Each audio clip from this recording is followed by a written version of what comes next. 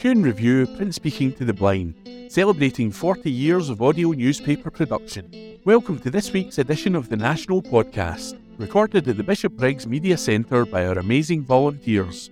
You can get in touch with us via Facebook, Twitter or Instagram using @KuhnReview, that is @symbol CUEANDREVIEW. You can also contact us directly by emailing information@kuhnreview.com, that is INFORMATION @CUEANDREVIEW.com, or by calling 0141 772 3976, that's 0141 772 3976. This is from The National on Friday the 27th of January, from the news section. Concern for Scottish shipyards over offshoring of warship contracts. This is written by Lucy Garcia. This is from The National on Friday the 27th of January, from the news section. Concern for Scottish shipyards over offshoring of warship contracts. This is written by Lucy Garcia. Scottish shipyards need greater clarity from the UK government over where contracts for new naval vessels will be placed in the coming decades, MPs have said. Members of the Scottish Affairs Committee made the plea as they challenged ministers to set out why a recent £1.6 billion contract for the construction of 3 naval support ships had gone to an international consortium, which will see some of the building work take place in Spain. MPs are demanding to know whether the successful bid from Team Resolute consortium was the cheapest. That deal will see some of the construction work being carried out at the Navantia shipyard in Cadiz, with MPs describing the contract award as an example of a shift in the UK government's approach to warship procurement. In a new report on military shipbuilding, the MPs insisted more jobs in the UK and Scotland in particular would have been supported if ministers had opted for an alternative bid from UK firms. The UK government's decision appears to prioritise short-term savings over longer-term economic gains for Scotland and the rest of the UK, the committee said. Defence Secretary Ben Wallace has previously said that awarding the contract to Team Resolute would be a significant boost to the UK's historic shipbuilding industry, with work to be done at the Harland and Wolff yards in Belfast and at Appledore in Devon. MPs on the Scottish Affairs Committee, however, stressed the need for Westminster to give Scottish shipbuilders the confidence to continue to invest in the future. Their report, published after an inquiry into military shipbuilding north of the border, highlighted the importance to Scottish shipyards of maintaining a dependable drumbeat of orders to allow them to invest and grow. The Ministry of Defence spent £1.11 billion on shipbuilding in Scotland in 2021, supporting some 7,700 jobs in the industry. While the MPs said the days of feast and famine must not return for Scottish yards, they added that there remains some uncertainty about the pipeline in the 2030s and 2040s. Their report said, the Scottish shipbuilding industry should not be given cause to doubt that it will have a consistent order book in the future, so long as it continues to deliver on its commitments to its government customers. A shift in approach from the UK government means it is no longer the default position that warships will be designed and built fully in the UK, the committee said, adding that this is of concern to some in the Scottish military shipbuilding sector. It follows speculation that the multi-billion-pound contract for 5 new Type 32 frigates for the Navy at the Rosyth Dockyard in Fife could be axed. In the wake of that, the committee challenged the UK government to confirm whether the Ministry of Defence still intends to order the Type 32 frigates as set out in the National Shipbuilding Strategy Refresh. Speaking as the report was published, Committee Chairman Pete Wishart said, "Military shipbuilding is a major Scottish success story. From Rosyth to Glasgow, we have military shipbuilding hubs that boost local economies and invest in skills and training." He hailed a recent announcement that Type 26 frigates are to be built by BAE Systems in Glasgow as being a major vote of confidence in the Scottish shipbuilding sector. But the SNP MP added, UK government policy on military shipbuilding ebbs and flows. On the one hand, ministers are championing the skills and expertise the military shipbuilding sector thrives on in Scotland, but, on the other, its policies have opened up the offshoring of warship production to other countries. The government cannot have this both ways. A thriving shipbuilding sector is dependent on the drumbeat of orders. We have the skills and expertise here in Scotland to support our future military shipbuilding needs, so it is unclear what benefit is to be had by opening up procurement to international competition. We hope the UK government carefully considers our findings and recommendations and in turn offer some certainty to the military shipbuilding sector in Scotland that its prominence in designing and building warships is here to stay. That was written by Lucy Garcia. This is from The National on Friday the 27th of January from the news section. Glasgow Council nets £21 million in bid to boost recycling rates. This is written by Alex Evers. Scotland's largest council has been awarded more than £21 million to help boost recycling rates.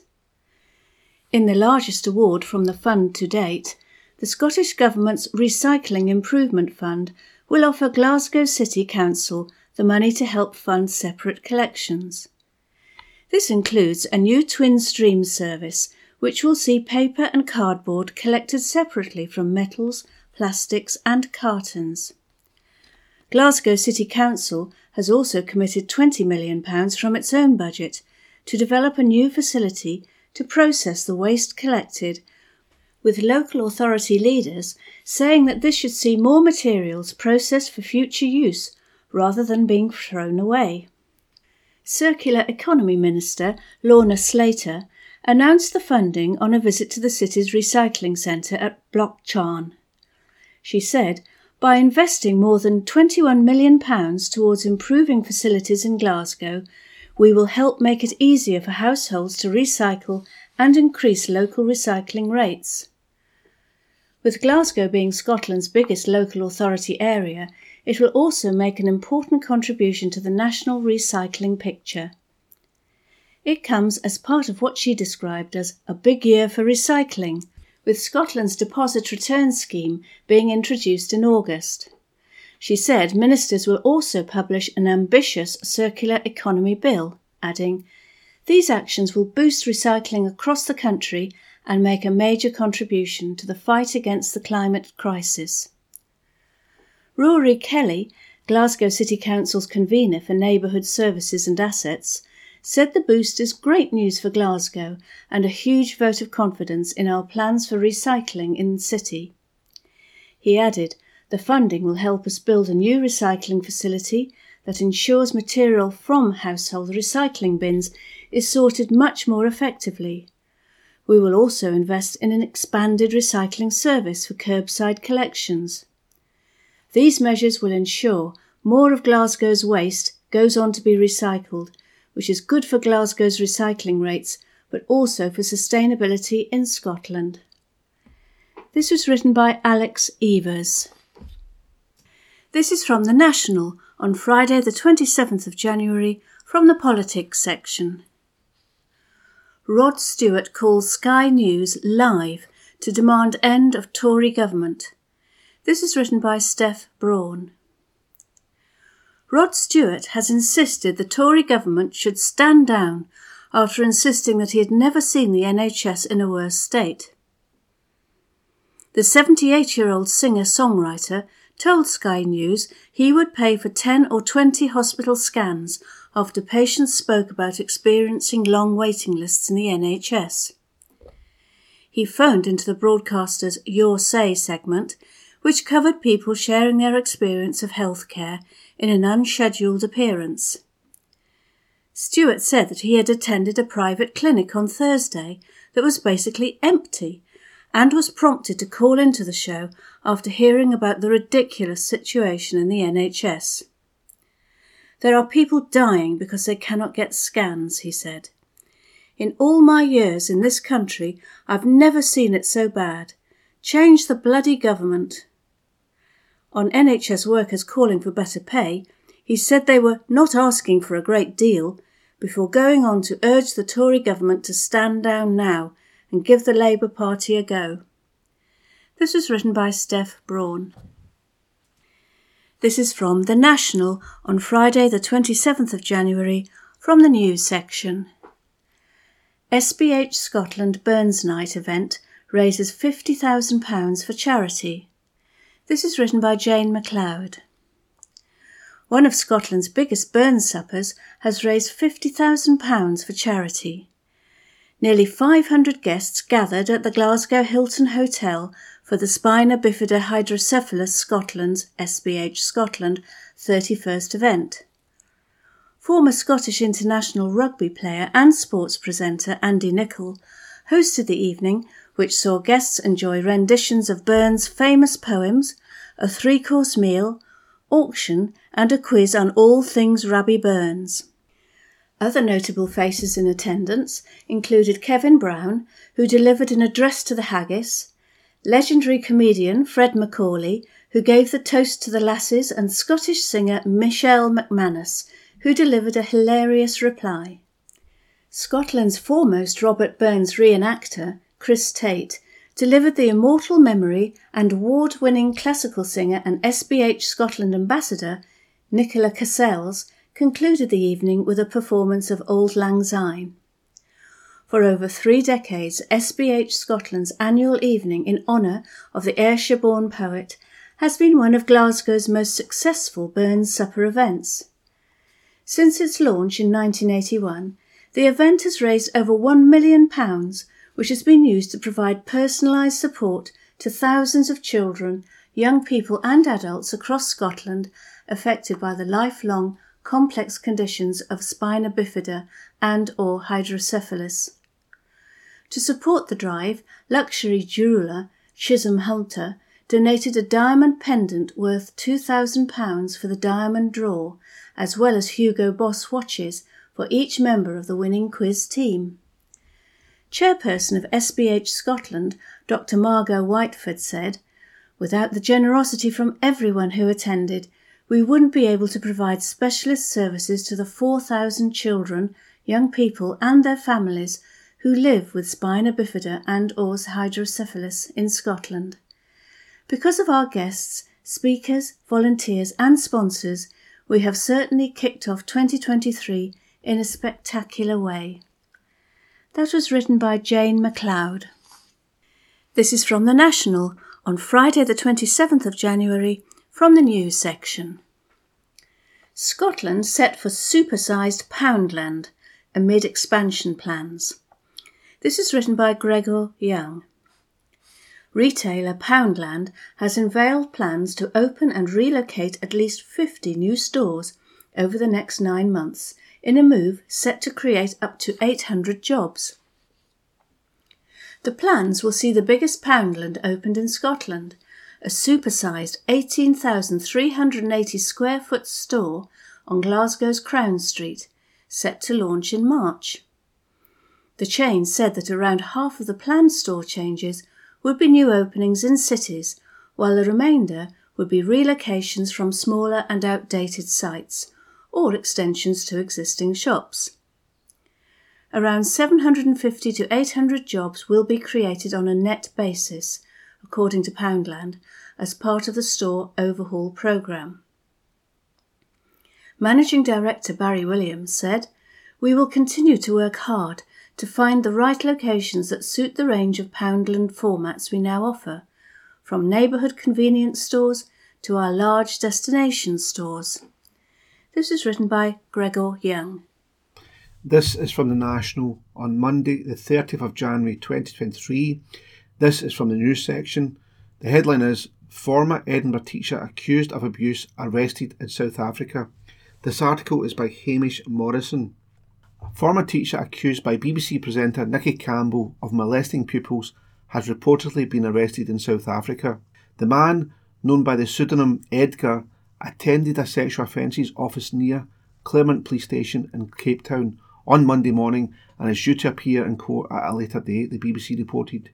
Edgar taught at the elite private school Edinburgh Academy and Fettes College in the 1960s and 1970s, and Campbell, a presenter on BBC 5 Live, said last year he had seen his former teacher molesting a fellow pupil while at school. The man in question moved to South Africa after living in Scotland, and the BBC reports the man claimed he did not molest anyone during his time teaching at a prestigious boys' school in Cape Town.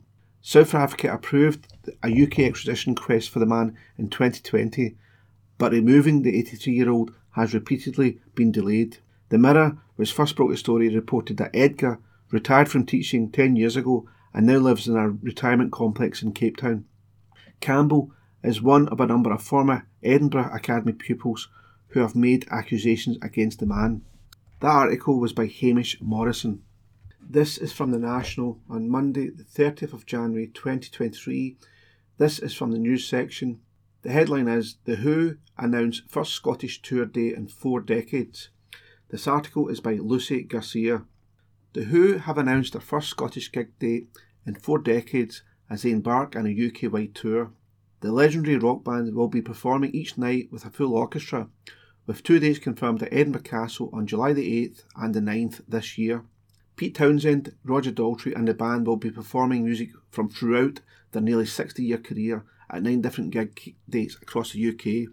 The set will include sections devoted to classic albums Tommy and Quadrophenia, as well as other beloved Who tracks and songs from their 2019 album, their first studio release in 13 years. The 2023 tour will include a show in the Scottish capital, their first in over 40 years, as well as their first show in Derby since 1966. It's understood that UB40 featuring Ali Campbell will be the special guest on most of the tour dates, but the Edinburgh date support has not yet been announced, so a surprise could be in store for fans. The gig follows last year's highly acclaimed The Who Hits Back tour of the United States, where the band shared the stage with some of the finest orchestras in America.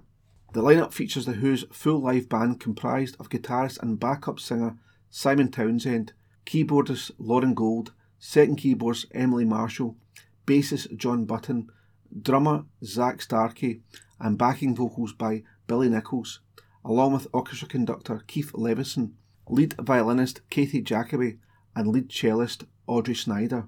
Performing with The Who and an orchestra has been a long-held ambition for singer Roger Daltrey. As the tour was announced, he said, "Having not toured the UK for 6 years, it's great that at this time of our careers we have the chance to go to places that are not on the usual touring map, Edinburgh Castle and Derby, as well as other cities across the country that we haven't been to for decades, will make this a very special for me. This opportunity will give the UK Who fans the chance to hear our current show, which, with the addition of an orchestra, takes our music to new heights." Pete Townshend added, "Roger initially christened his tour with an orchestra. Moving on, I love it. It is what both of us want to do. Move on with new music, classic Who music, all performed in new and exciting ways. Taking risk, nothing to lose. I'm really looking forward to bringing this show to the UK." The band have asked fans to add an optional £1 donation onto their ticket price at the point of sale in support of Teenage Cancer Trust. Townshend and Daltrey are long-standing supporters of the charity, with Daltrey acting as a driving force behind Teenage Cancer Trust's Royal Albert Hall concerts since they began in 2000. Tickets are set to go on sale at 10 a.m. on Friday, February the 3rd. That article was by Lucy Garcia. This is from the National on Monday, the 30th of January 2023. This is from the news section. The headline is, UK passport price increase. Last chance to renew before February rise. This article is by Rebecca Carey. British passport applications are about to rise in price, so here's how you can renew yours before the increase. From February 2nd, new passport fees will be introduced for all applications, including those who are newly applying or are renewing their passport. The changes were announced on a government website which informed the public that the increase was required to help the Home Office to continue improving its services. Here's everything you need to know about getting your new passport and what the new fees will be. Why is the UK government increasing the passport renewal price? The government's web pages reads, "The new fees will help the Home Office move towards a system that meets its costs through those who use it, reducing reliance on funding from general taxation.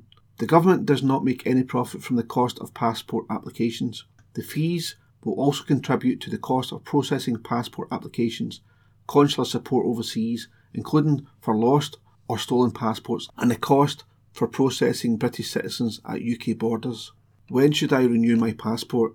You need to renew or replace your passport if it has expired or if you do not have enough time left on it. The amount of time left in your passport changes depending on the country that you are visiting.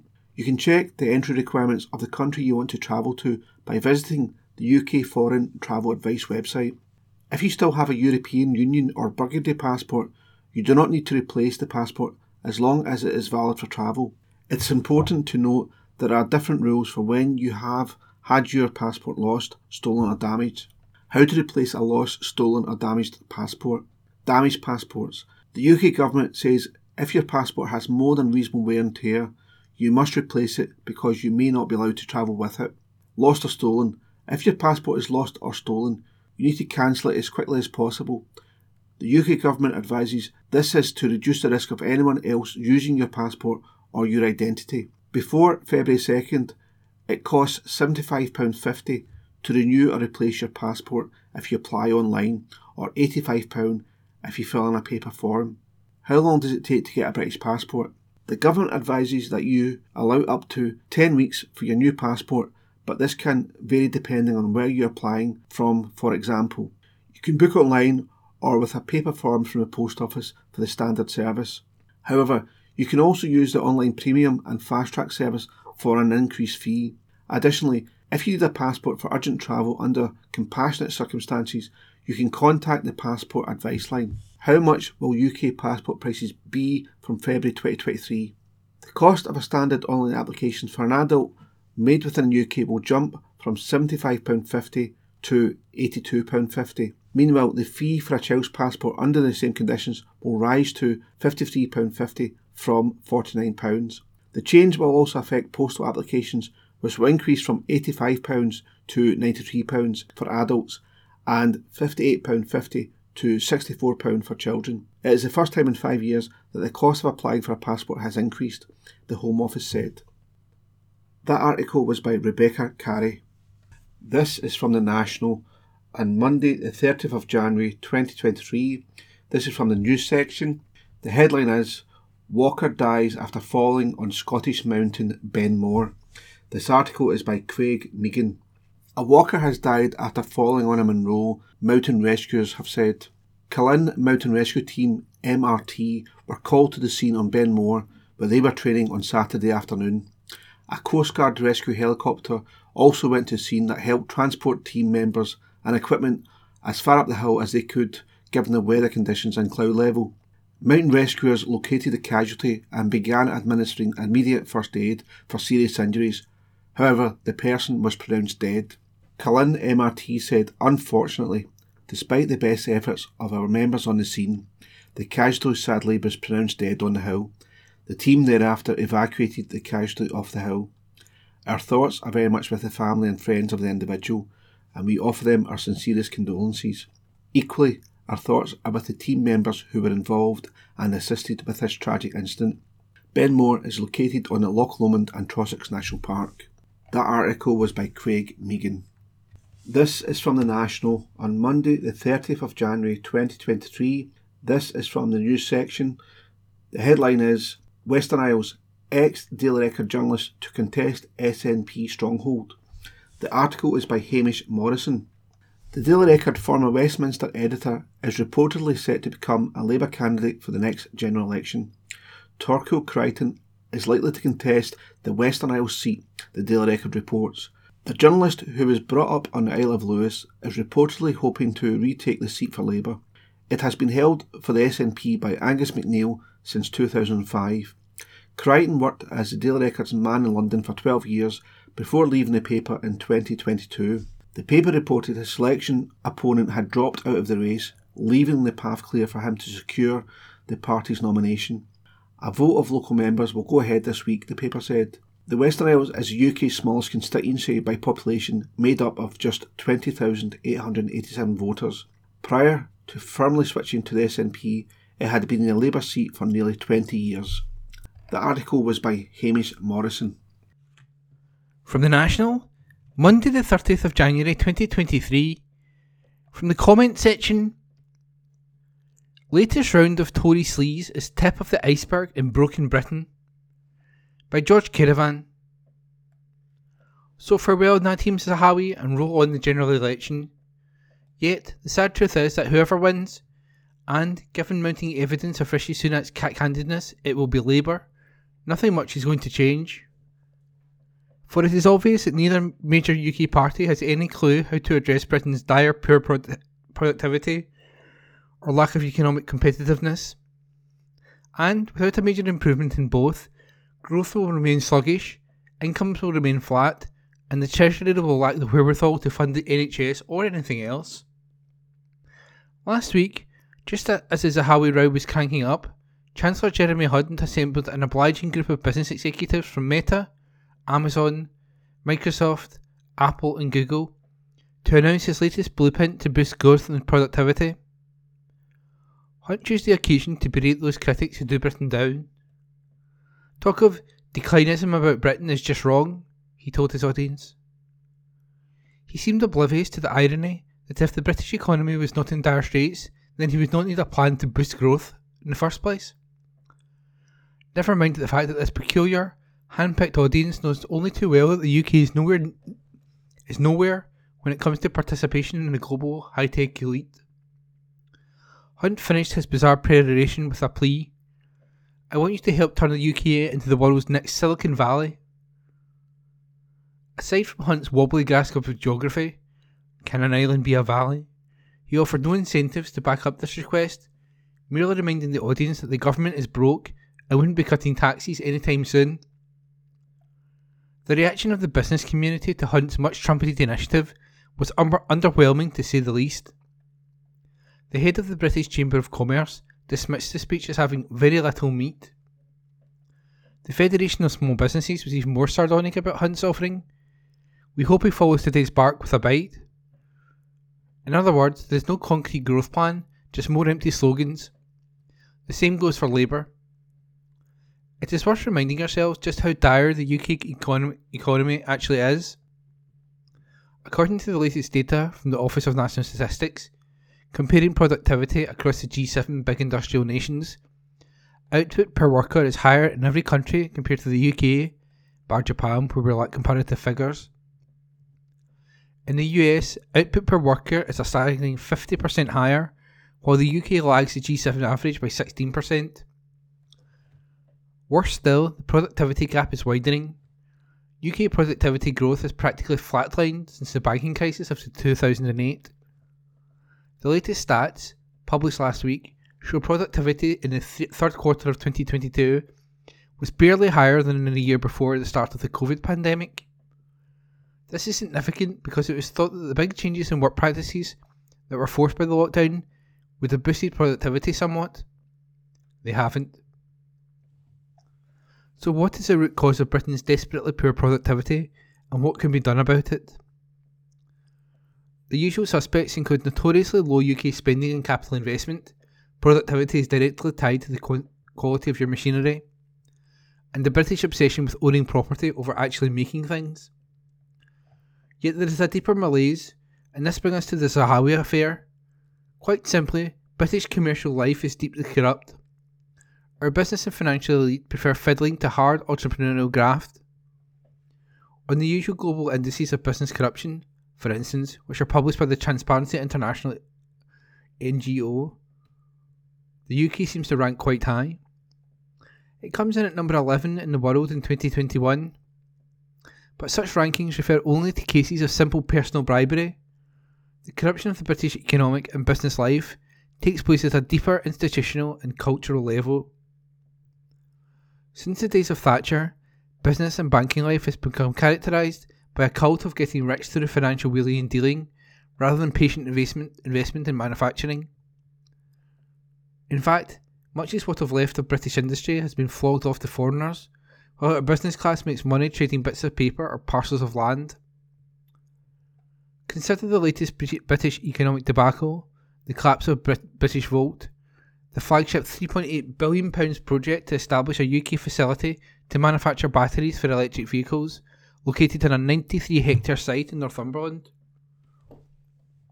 State-supported British Volt has gone belly up without ever producing a single battery. Yet its management happily spent shareholders' cash on private jets and expensive sponsorship of motor racing events. It turns out British Volt had failed to secure a single advanced customer order, has no working technology, and is in an already crowded market. So why build a humongous factory when you have nothing to sell and no one to sell to? Because the bozos in charge were in love with show and pretends, with making deals rather than making things. And it suited the Tory government to promote this fiction as part of its bogus levelling up agenda. The contemporary British economy is based on financial gambling. The rot set in with Thatcher, who sold off state enterprises for a song to fund tax cuts, hardly a sustainable strategy. The spivs and gamblers who bought these assets were not interested in the long term. They were more concerned with turning a fast buck on a trade. Welcome to the Del Boy economy we now live in. Productivity is the last thing they care about. At the centre of this network of incompetence and irresponsibility are the banks and investment funds, also known as financial gambling houses. Nobody went to jail when the British banks nearly brought down the global financial system and economy in 2008. Instead, the banks set about putting tens of thousands of viable small companies into receivership and sold off the assets cheaply to restore bank profits. This act of economic vandalism goes a long way to explain the failure of productivity to grow since then. The latest round of Tory sleaze is merely the tip of the iceberg. Britain is the world's biggest offshore tax haven and a centre for money laundering. Since 2008, city banks have paid some £25 billion in fines for misconduct, yet no banker has served time. Instead, the banks recoup the fines by charging customers more. And now Rishi Sunak, a former banker, plans to remove many of the controls imposed on the banks in the wake of the financial crisis. The fox is definitely inside the henhouse. We won't improve productivity unless we eradicate Britain's Del Boy business culture. Unfortunately, that can't be done without dismantling the political state that created and protects that culture. Sacrificing the odd culprit politician now and again merely serves to protect the others. We need root and branch reform, and that requires destroying the corrupt British state as it exists today. We can start that process here in Scotland by withdrawing our allegiance to the doomed, decaying, corrupt entity that is the so-called United Kingdom. The outcome of the next general election will change nothing fundamental about Britain's economic mess, but it could be the start of Scotland's escape road. And that was a comment piece by George Caravan. From The National, Tuesday the 31st of January 2023, from the news section.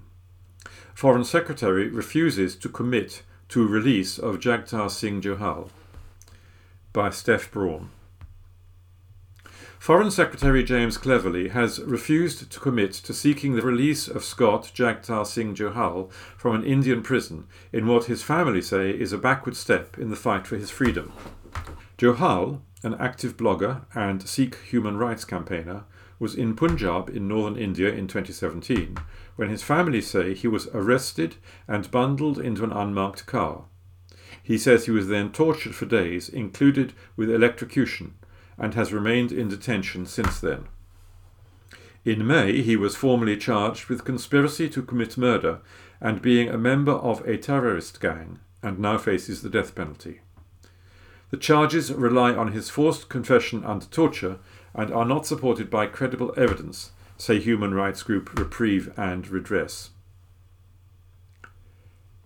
On Monday morning, Johal's brother Gurpreet and his constituency MP Martin Doherty Hughes met with Cleverly for the first time in the hope he would pledge to help secure the release of Johal and insist he has been arbitrarily detained, but neither happened. Former Prime Minister Boris Johnson acknowledged there was no legal base for Johal's detention, reflecting the findings of a panel of UN legal experts, but former Foreign Secretary Liz Truss and Cleverly have never echoed this. Gurpreet said he was disappointed by the meeting, which he insisted was full of empty words. He said, "I'm grateful to the Foreign Secretary for meeting us, but so disappointed in what he had to say. He talked about Jagtar's best interest, but won't seek his release, won't even acknowledge that there is no legal basis for his imprisonment. It is a slap in the face to hear him talk about the Indian justice system and what the UK government can do to ensure that Jagtar receives a fair trial." Jagtar has been in prison for 5 years already, based on a confession he signed after being tortured, and his trial on these trumped-up charges has barely begun. As I told Mr. Cleverly, trials brought by India's National Investigation Agency can drag on for decades. What we need from the Foreign Secretary is decisive action. What we got is more empty words.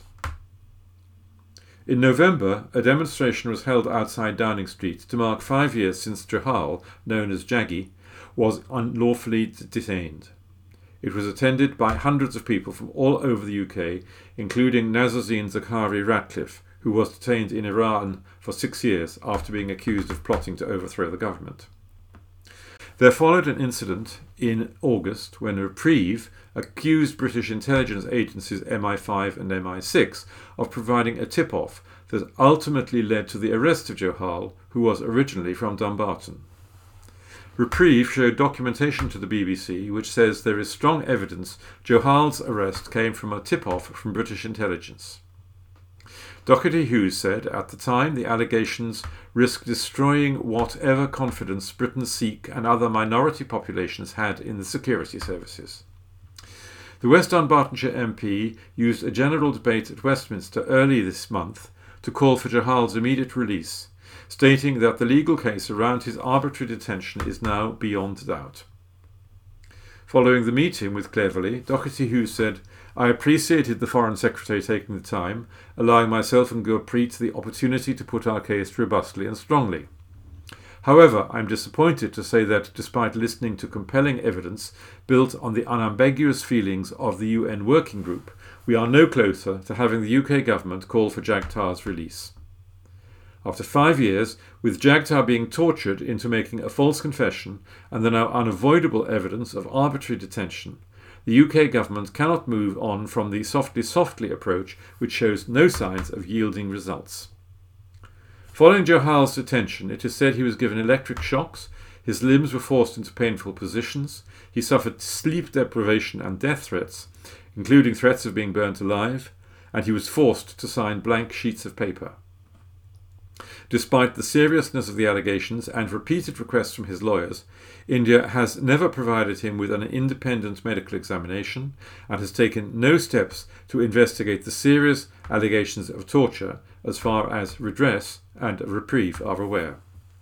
Reprieve's Director of Advocacy, Dan Dolan, said, "By failing to seek Jagtar's release, the UK government is effectively condemning him to indefinite arbitrary detention in India. It looks awfully like the Foreign Secretary is prioritising narrow political considerations over the life of a young British man facing a death sentence overseas for blogging about human rights abuses." That article was by Steph Brown. From The National, Tuesday the 31st of January 2023. From the news section. Green councillor cleared over Alaba transphobia comments by Watchdog. By Drew Sandilands. No action will be taken against a Glasgow councillor over Twitter posts which claimed the Alaba party is, quotes, obsessed with transphobia, close quotes. Complaints about comments made by Councillor Blair Anderson of Glasgow's Green Party were sent to the Standards Commission in July last year. Anderson had tweeted about a planned Alaba Party event at the Record Factory on Byres Road, which was later cancelled by the venue and held elsewhere. He said the bar was welcoming the business of a party obsessed with transphobia and led by a man with so many allegations of sexual harassment against him, referring to Alex Salmond, who was cleared of sexual assault charges in March 2020. After the event was cancelled, the councillor added, "Bigotry has consequences, and transphobia is unacceptable wherever it goes." Following an investigation, the Ethical Standards Commissioner recommended that Anderson's conduct had not breached the councillor's code of conduct. He reported to the Standards Commission, which decided against asking for further investigation or holding a hearing. The Commission said even if Anderson's conduct had been found to be disrespectful or courteous, it was highly likely he would be protected by freedom of expression. The Ethical Standards Commissioner's report found the Alba Party's position on transgender rights was both publicly known and was one it was entitled to hold, and opposition to gender recognition reform should not automatically be associated with an obsession with transphobia or more generally bigotry. He believed the general connection between the Alba Party and transphobia was not disrespectful, and although it would have been more accurate for Anderson to have made it clear the Alba Party's leader had been cleared of allegations of sexual misconduct, the statement had a basis in fact. The Commissioner did state the comment was unnecessary and out of date, but added Anderson had not identified the Alba Party's leader by name. Having reviewed the evidence, the Standards Commission's view was the people reading the tweets could arguably be said to have inferred that the Alba Party was both transphobic and bigoted. Such inferences without basis could potentially, on the face of it, be regarded disrespectful, it added. However, a hearing would need to consider the respondent's right of freedom to expression under Article 10 of the European Convention on Human Rights. The Commission believed that Anderson was likely to have protection as the tweet concerned a matter of public and political interest, being the views of another political party and the conduct of its leader. In this case, the Standards Commission considered that any inferences made by the respondent about the Alba Party being transphobic and bigoted would amount to value judgments, its report added. The Standards Commission accepted, given the media coverage and public debate on the issue of transphobia and opposition to gender recognition reform, that such value judgments were likely to have been made in good faith, regardless of whether they were accurate or not. The Commission found the Alba Party's leader was entirely and easily identifiable, but the comment was simply a statement of fact on a matter that was already in the public domain. Anderson declined to comment on the ruling. That article was by Drew Sanderson. From The National, Tuesday the 31st of January 2023, from the news section. Guy Verhofstadt. Maybe without Brexit there would be no Ukrainian war. By Zander Eliades. Russia may never have invaded Ukraine if Britain had not left the EU, the European Parliament's former Brexit coordinator has said. Guy Verhofstadt, a senior MEP and former Belgian Prime Minister, told LBC on Tuesday that if Europe had been stronger and more united, then Vladimir Putin may not have been emboldened enough to launch the military invasion. Verhofstadt, also a former candidate for President of the European Commission, said, "This war, this brutal invasion has started with Putin and Russia. It has nothing to do with the extension of NATO or the European Union. It's really an attempt by Putin to restore the old Soviet Union. The only difference is the Communist Party is replaced by his cronies. A united Europe, certainly on defence matters, would make an enormous difference. I think maybe without Brexit there would be no invasion. I don't know, but I think he would see a far stronger and united Europe on the other side." The Belgian politician said that Putin would not start a nuclear war, but warned that if Russia was victorious in Ukraine, then it would be the start of World War III. He said, "If he is winning this war in Ukraine, it will be the beginning of World War III, like some people are saying. The next attack will be against the Baltic states. It could be against Poland, could be against another Central or Eastern European country. We have to avoid it. The best way to avoid World War III is Ukraine wins this battle in 2023. Last year, Verhofstadt was among the voices who condemned then Prime Minister Boris Johnson for comparing Brexit to Ukrainians' fight for freedom from Russia. Johnson sparked outrage after using a speech to the Tory Spring Conference in Blackpool to say that, quotes, the instinct of the people of this country, like the people of Ukraine, is to choose freedom, close votes, with the Brexit vote a famous recent example. Verhofstadt called the comparison insane, while former European Council President Donald Tusk said Johnson's words offend Ukrainians, the British, and common sense. This article was by Xander Eliards. From the National, Wednesday, the 1st of February 2023. News. Gordon Brown to head to Glasgow to call for closer ties between Scotland and London. By Xander Eliards, political reporter. Gordon Brown will head to Glasgow next week to launch a new report calling for closer ties between Scotland and the rest of the UK.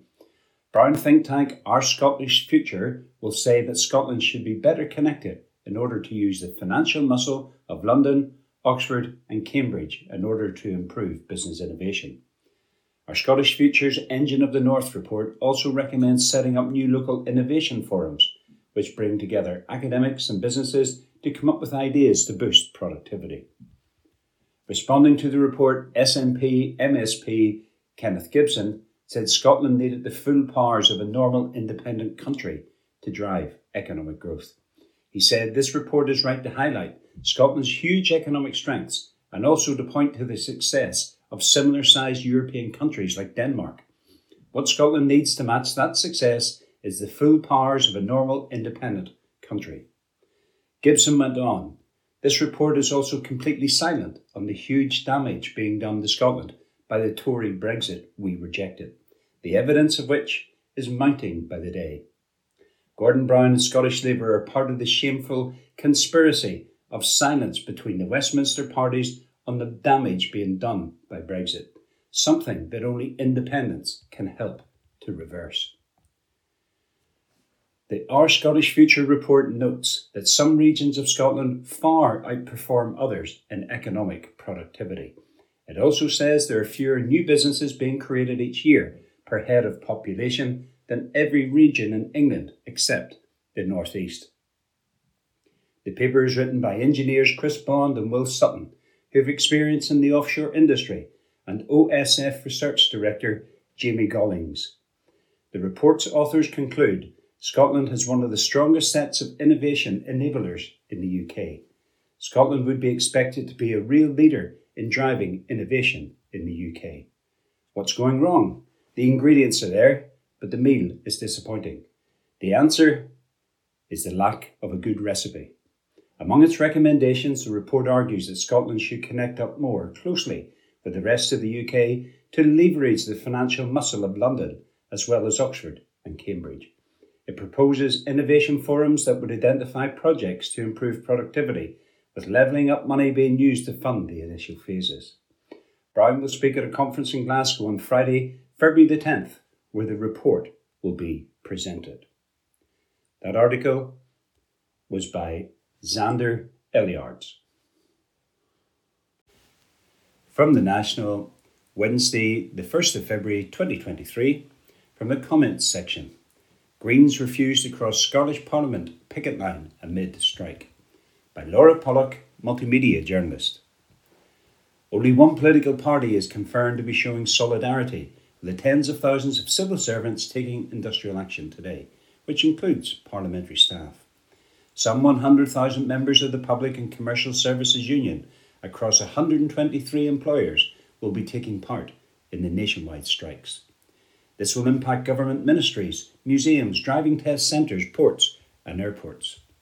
The industrial action will coincide with UK-wide Right to Strike rallies in response to the UK government's anti-strike bill. The action is thought to be the biggest day of coordinated strikes for over a decade. Each of the parties elected to Holyrood were approached for comment on whether they would cross virtual or physical picket lines. Picket lines will be at 3 entrances of the Scottish Parliament from 8 a.m. to 11 a.m. Scottish Green MSPs and staff will refuse to cross the picket lines and will not be participating in any parliamentary business. They also intend to join PCS protests to further demonstrate their support. SNP, Labour, Conservative and Liberal Democrat MSPs will all carry on with business as usual. Scottish Green MSP Maggie Chapman said, "The Scottish Greens stand firmly with striking workers. We will not cross any virtual or physical picket lines and hope that MSPs from all parties will join us in that." With the Tories introducing a range of new and repressive anti-trade union legislation, it is more vital than ever that we stand in unity and solidarity. So many of our existing rights have been won by working people coming together and taking action, whether it is minimum wage, paid holidays or weekends. All of these rights have been hard fought and won by organised union workers. Trade unions have done so much for every single one of us, which is why we must support them. The Liberal Democrats press team said their MSPs will be taking part in business as usual. A Scottish Conservative spokesperson said, "We respect the decision by Scottish Parliament workers to go on strike, but equally hope that the resolution can urgently be found to avoid future disruptive industrial action. There is a duty for everyone involved to get back around the table as soon as possible to find a positive solution to this dispute." However, constituents rightly expect our MSPs to represent them in important parliamentary business and holding the SNP Green government to account, and we will be in attendance on Wednesday. An SNP spokesperson said, "While the SNP recognises and respects the right to strike, the business of government and Parliament will continue as normal." Scottish Labour did not respond to our request for comment last week. The Herald reported Labour MSPs intend to cross only picket lines for urgent or serious business and only with the agreement of trade unions. It is understood that an important health issue would warrant MSPs to inquire with the Public and Commercial Services Union if they could cross the picket line. However, this has not yet been confirmed. Labour previously failed in an attempt to suspend Wednesday's parliamentary business and move items for discussion to Tuesday or Thursday. In an attempt to move parliamentary business, Labour MSP Neil Bibby said, "In light of that industrial action, we propose to move parliamentary business next Wednesday. That business can easily be done on different days, and I'm sure that there is a lot of members that can work on in their constituencies and regions, including engaging with trade unions." That is the course of action being taken by the Welsh Parliament, as proposed by its business committees and agreed by all parties with the exception of the Welsh Conservatives. We should do the same here. Portfolio questions on the Constitution, External Affairs, Culture and Justice are all set to take place during the industrial action at Holyrood. Holyrood also announced that the building will be closed to all those who do not have a security pass. MSPs who do cross the picket lines will sit in the main chamber, and some committee meetings will take place virtually. The Scottish Parliamentary Corporate Body, which was responsible for the administration of Parliament, said it's committed to ensuring that parliamentary business can continue that day. That article was by Laura Pollock. From the National, Wednesday, the 1st of February 2023, breaking news. Scots school closed as bomb squad called out over incident, by Hamish Morrison, political reporter. Bomb disposal experts have been called out after an unexploded ordnance device was found near a school. Police have urged people to stay away from the area around Invergordon Academy and said that the school will be closed until the incident is over. Roads around the area in the Highland town have been cordoned off following the discovery on Tuesday night. Part of the road between the junctions of Gordon Terrace and Academy Road is shut, and Davison Drive is closed to vehicles and pedestrians. A Police Scotland spokeswoman said emergency services are in attendance at Castle Terrace, Invergordon, after an unexploded ordnance was found. A cordon has been put in place and explosive ordnance disposal has been contacted. That article was by Hamish Morrison. From the National, Wednesday, the 1st of February 2023. News section. How will UK anti-strike law impact Scottish workers and devolution? By Abby Garton Crosby, multimedia political reporter. The UK government's draconian anti-strike law has passed its first hurdle, and now it's on its way to the House of Lords. But what does it mean for Scottish workers and devolution? Rose Foyer, General Secretary of the Scottish Trade Union Congress, spoke to the National and gave her assessment of the legislation and what impact it will have on trade unions' ability to organise if it becomes law. She raised concerns over the repercussions the strikes bill will have for devolution and called on the Scottish Government to guarantee they will resist the legislation at all costs. She raised the possibility the bill could be faced with a legal challenge when or if it becomes law. So what does the anti-strike bill do?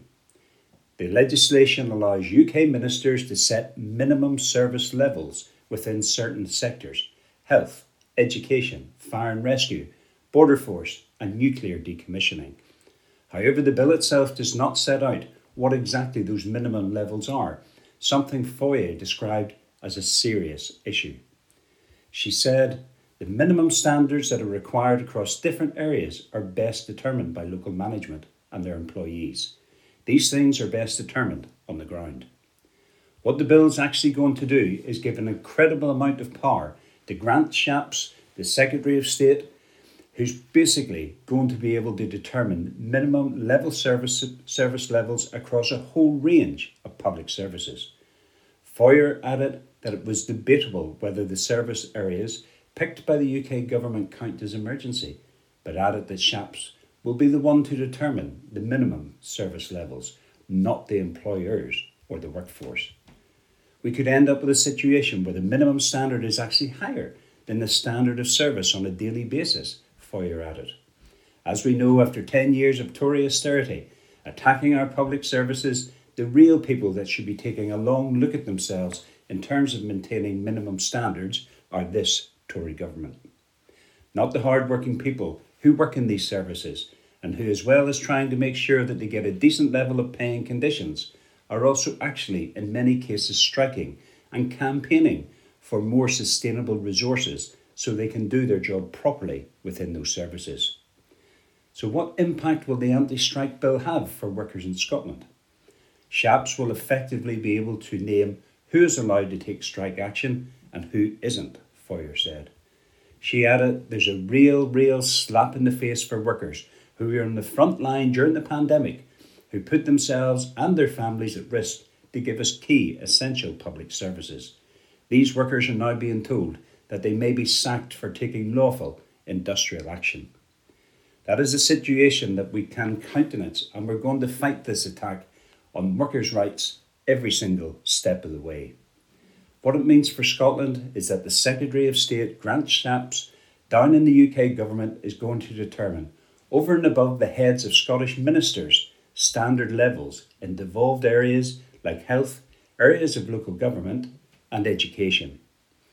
These areas and the service that's given within them should be, as is our devolution settlement, these should be determined by Scottish ministers and the Scottish Government.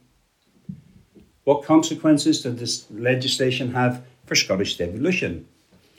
Since Brexit, numerous pieces of legislation have started to undermine devolution, with the anti-strikes bill the latest on the list, Foyer explained. I would see this as part of a pattern.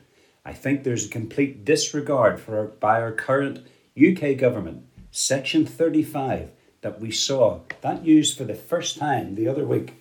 We've seen a whole range of things around contracting and procurement. These are the sort of things that really are starting to eat into the devolution settlement, and I would like to see that being stood against and fought back against. The STUC boss says she would be seeking guarantees from Scottish Government. They will do everything within their power to resist and not implement this draconian legislation. She said it goes against everything that we're trying to achieve in terms of becoming a fair work world leader by 2025, which is their stated aim. They also have an aim to achieve more collective bargaining coverage here in Scotland, for example, which is really undermined by pieces of legislation like this.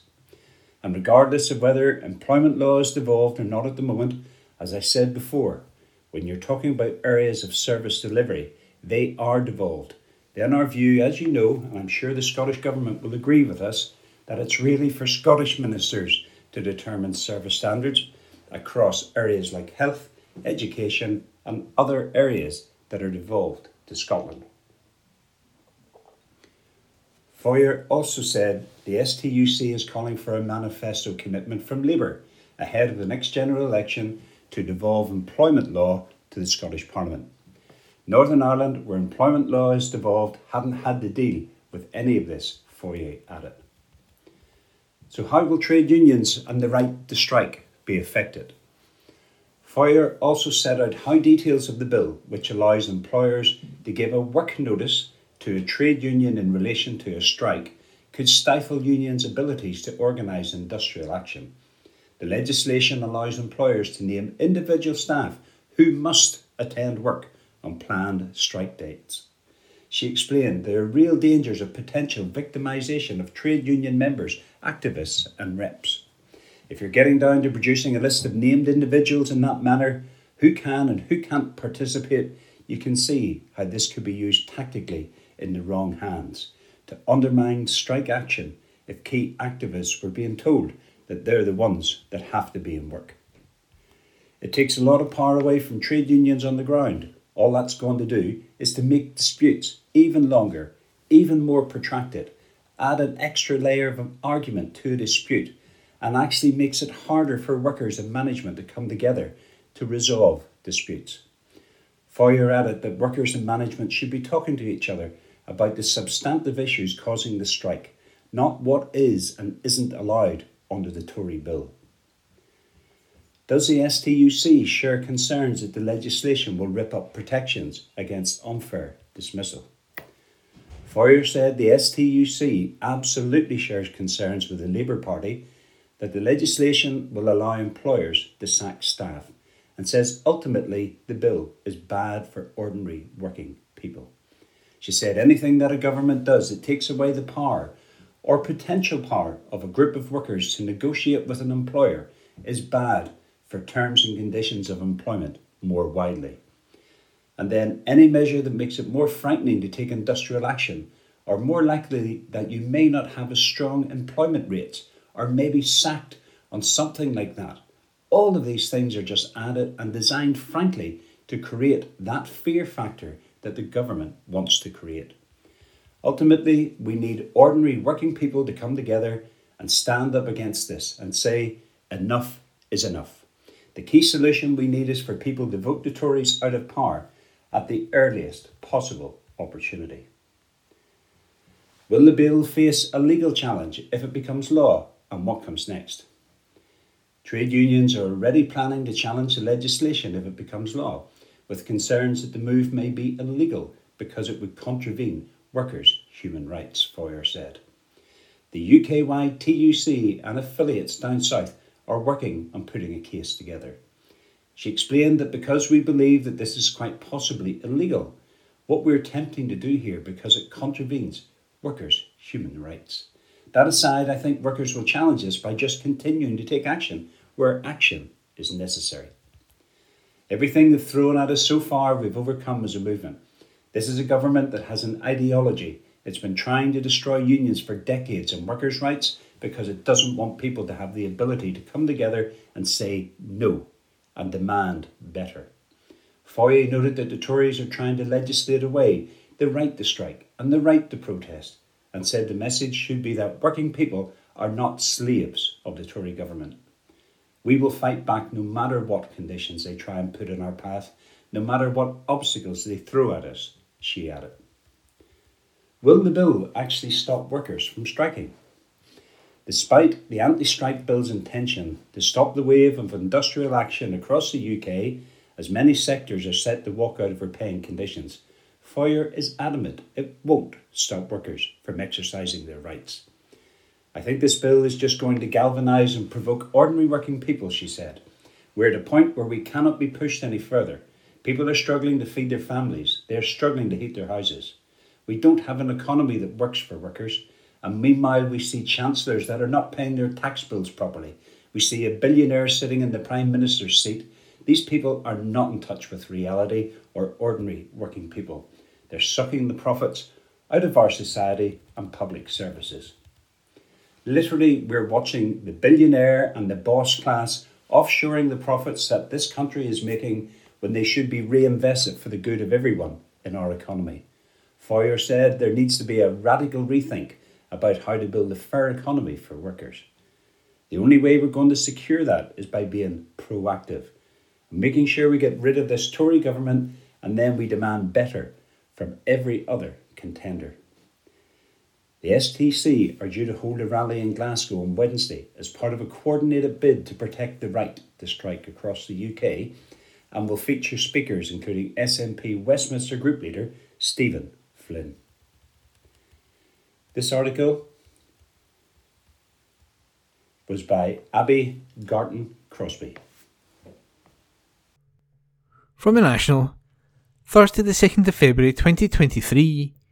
From the comment section, Alan Smith. The lights are on, we just need to find our way back. By columnist Alan Smith. Amidst the chaos that is 21st century politics across these aisles, it can be easy to lose perspective, or to forget that positions must be reasserted from time to time to those out with our political bubbles. Not a single local authority area in Scotland voted to leave the European Union in 2016, yet Scotland was dragged out regardless. 2 of the 4 nations in the United Kingdom, Scotland and Northern Ireland, voted to remain, England and Wales to leave. In mainstream European politics, this would have necessitated a compromise between differing factions. Instead, one side was shut down, and told to shut up. It can be draining for those on all sides of our constitutional woes to rehearse the same points again and again. But some facts are timeless and worth repeating for the record because their opponents are desperate for us to forget. Often we look to the past for comfort in where it all went wrong, but I firmly believe if Scotland is to regain our place in our European family of nations, then it's the future we must now focus our attention and efforts. I was very proud to attend the march and rally on Tuesday evening, marking the 3rd anniversary of Scotland's forced departure from the EU.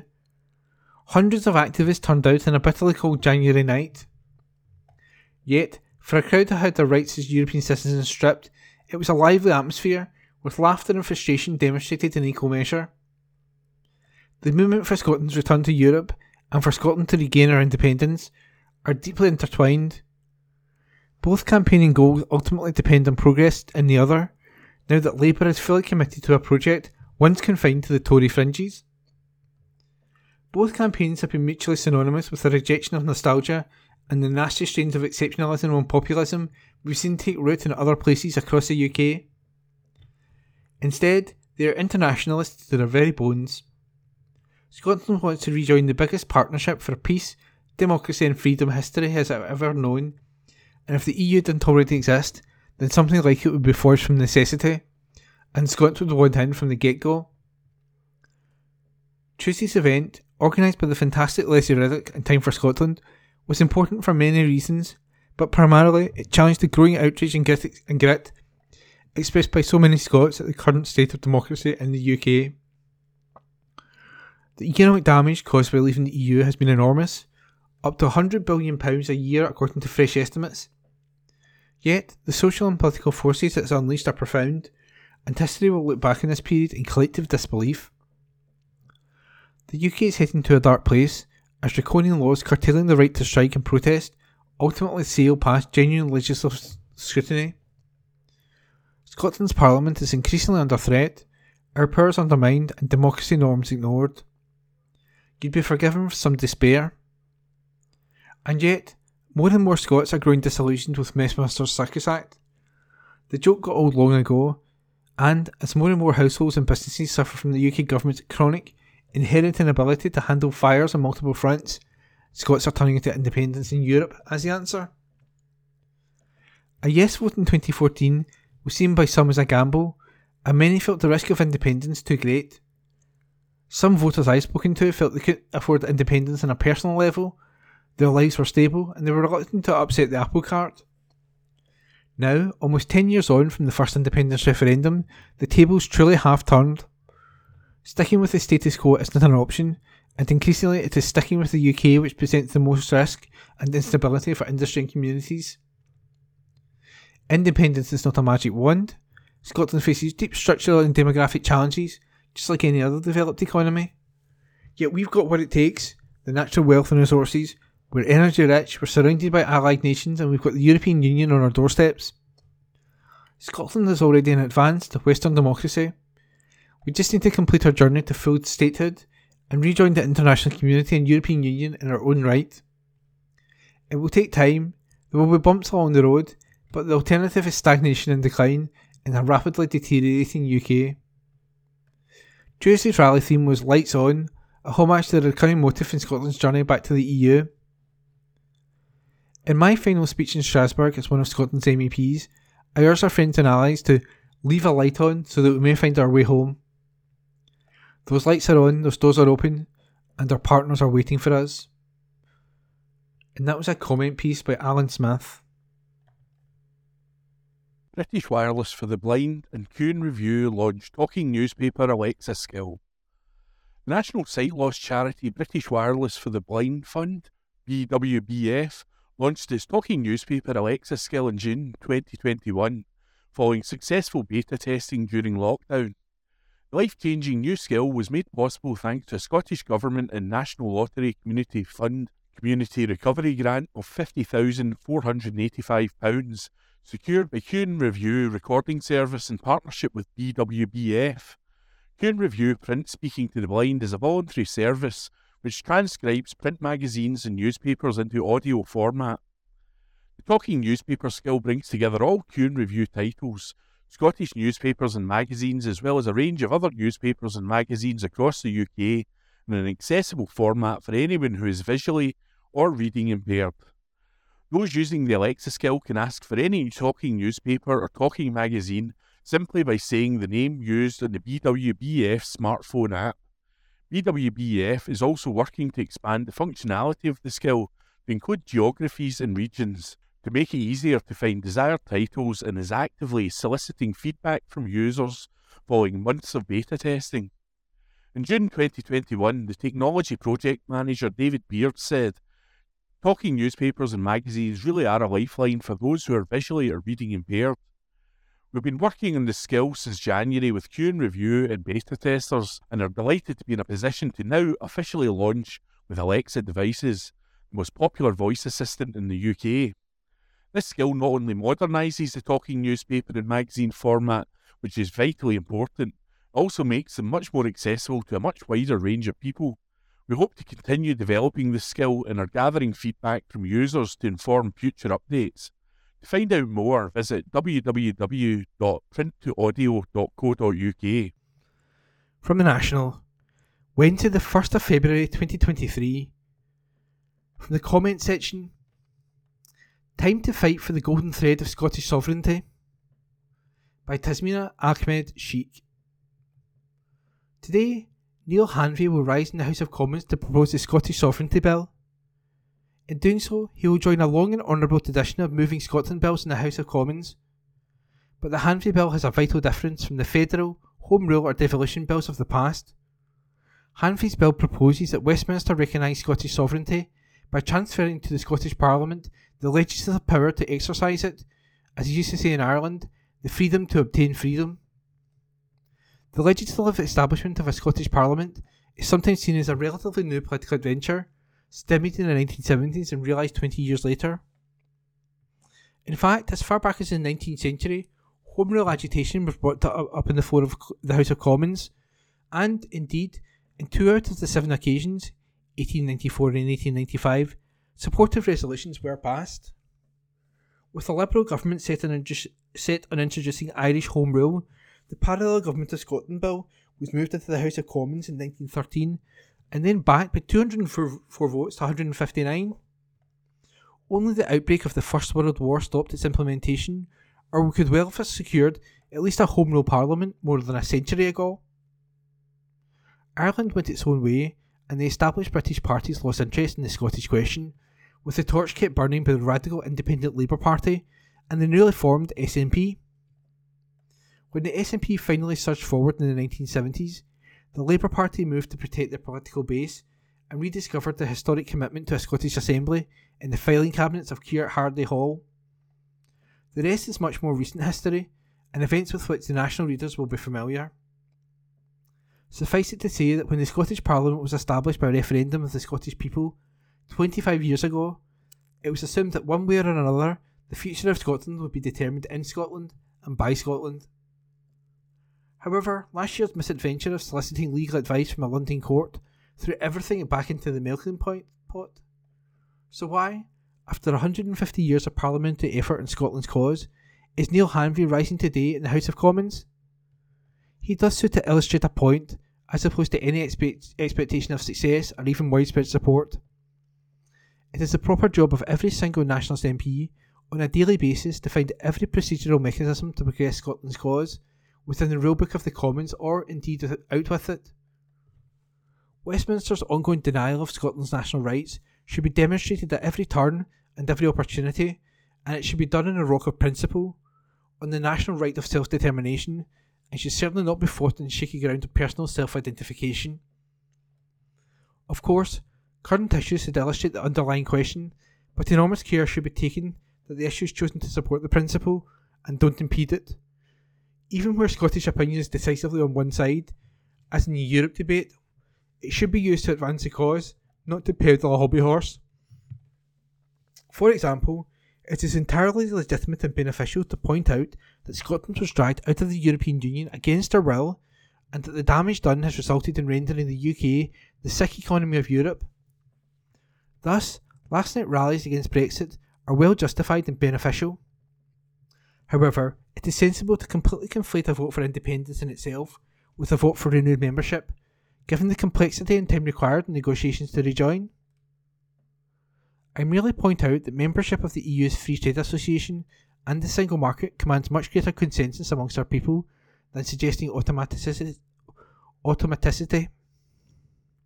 The arguments for proceeding with a plebiscite election at Holyrood rather than Westminster are overwhelming, as indeed is the case for holding it this year on October the 19th, when the people were promised a vote.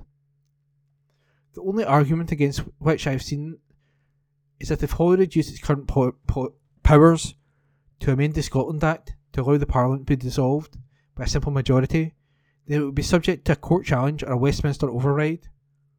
To which I say, bring it on. The Supreme Court striking down an act of democratic Parliament moving to allow a sovereign people a democratic vote is the stuff of which revolutions are made. Meanwhile, the enfeebled government of Rishi Sunak, terrified of the electorate, would be hopelessly exposed trying to thwart a Scottish government which trusted in the people to decide. Both are prospective battles we should welcome, because either would be won. For that reason, the likelihood is neither would require to be fought, and we would secure our date with destiny this year. The golden thread of Scottish popular sovereignty, stretching through the ages, is the rock on which the national movement has been built and should still stand. When Neil Hanvey stands in the Commons today, he will speak for that tradition and signpost the way to a better democratic future. And that was an opinion piece by Tasmina Ahmed Sheikh. From the National, Thursday the 2nd of February 2023, from the comment section. First Minister's question sketch. Sarwar paints Sturgeon as Scrooge on council budgets, by Kirsty Strickland. The Scottish Government is currently gathering feedback on a range of proposed electoral reforms, including one which should allow 16 and 17-year-olds to become MSPs. It's a dreadful idea. It might sound progressive when you first hear it, but the potential risks soon become clear the longer you think about it. It would be a safeguarding nightmare for starters.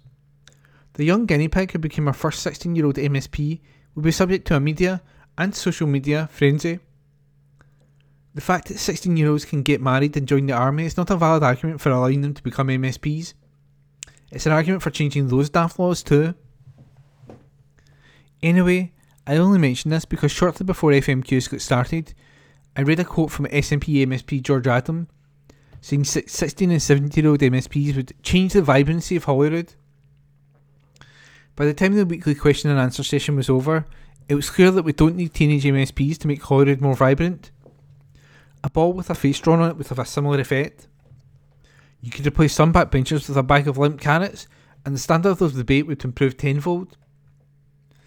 Anas Sarwar began by asserting that the Scottish Government has been short-changing local council for the last 15 years. In response, Nicola Sturgeon said, "We're living in times of real financial difficulty and restraint." Ain't that the truth? But the upcoming budget, her government is proposing an increase in resources available to local government of over £570 million. That's a real terms increase of £160 million. Look, I'll be honest with you, whenever politicians trade numbers, my eyes start to glaze over a wee bit. I have no idea what £570 million looks like in practice. It sounds like a lot of money, but then again, it must cost roughly that just to whack the heating on for a few hours in those drafty old council buildings. Anas Sarwar paints the Scottish Government as a miserly Scrooge, withholding funds from local government. Nicola Sturgeon wants to give the impression that her government is a rotund Santa Claus, throwing millions of pounds in 1 kilogram tubs of Lurpak towards grateful councils across Scotland. The First Minister finished her answer by offering to listen to any budget ideas that Anas Sarwar had. She said that if he could tell her where he would take cash from elsewhere in the budget to give to local councils, she'd be interested to hear it. Should it be from the National Health Service? Should it be from the police? Should it be from the central government education budget? She asked. The Scottish Labour leader hit back, "What the Scottish Government wants to ignore is all the waste this government is doing. The vanity projects, the money hidden down the sofa for the deal with the Greens." She knows she has taken decisions that have slashed council budgets because, for 15 years, the SNP have underfunded councils. The First Minister replied, "The problem for Anas Sarwar is it the verdict of the Scottish people that matters, which is why I'm standing here and he is sitting over there." And that was FMQ's sketch by Kirsty Strickland. That concludes this week's edition of the National Podcast. Please remember to subscribe to our channels at Q and Review and to tell your friends about our service.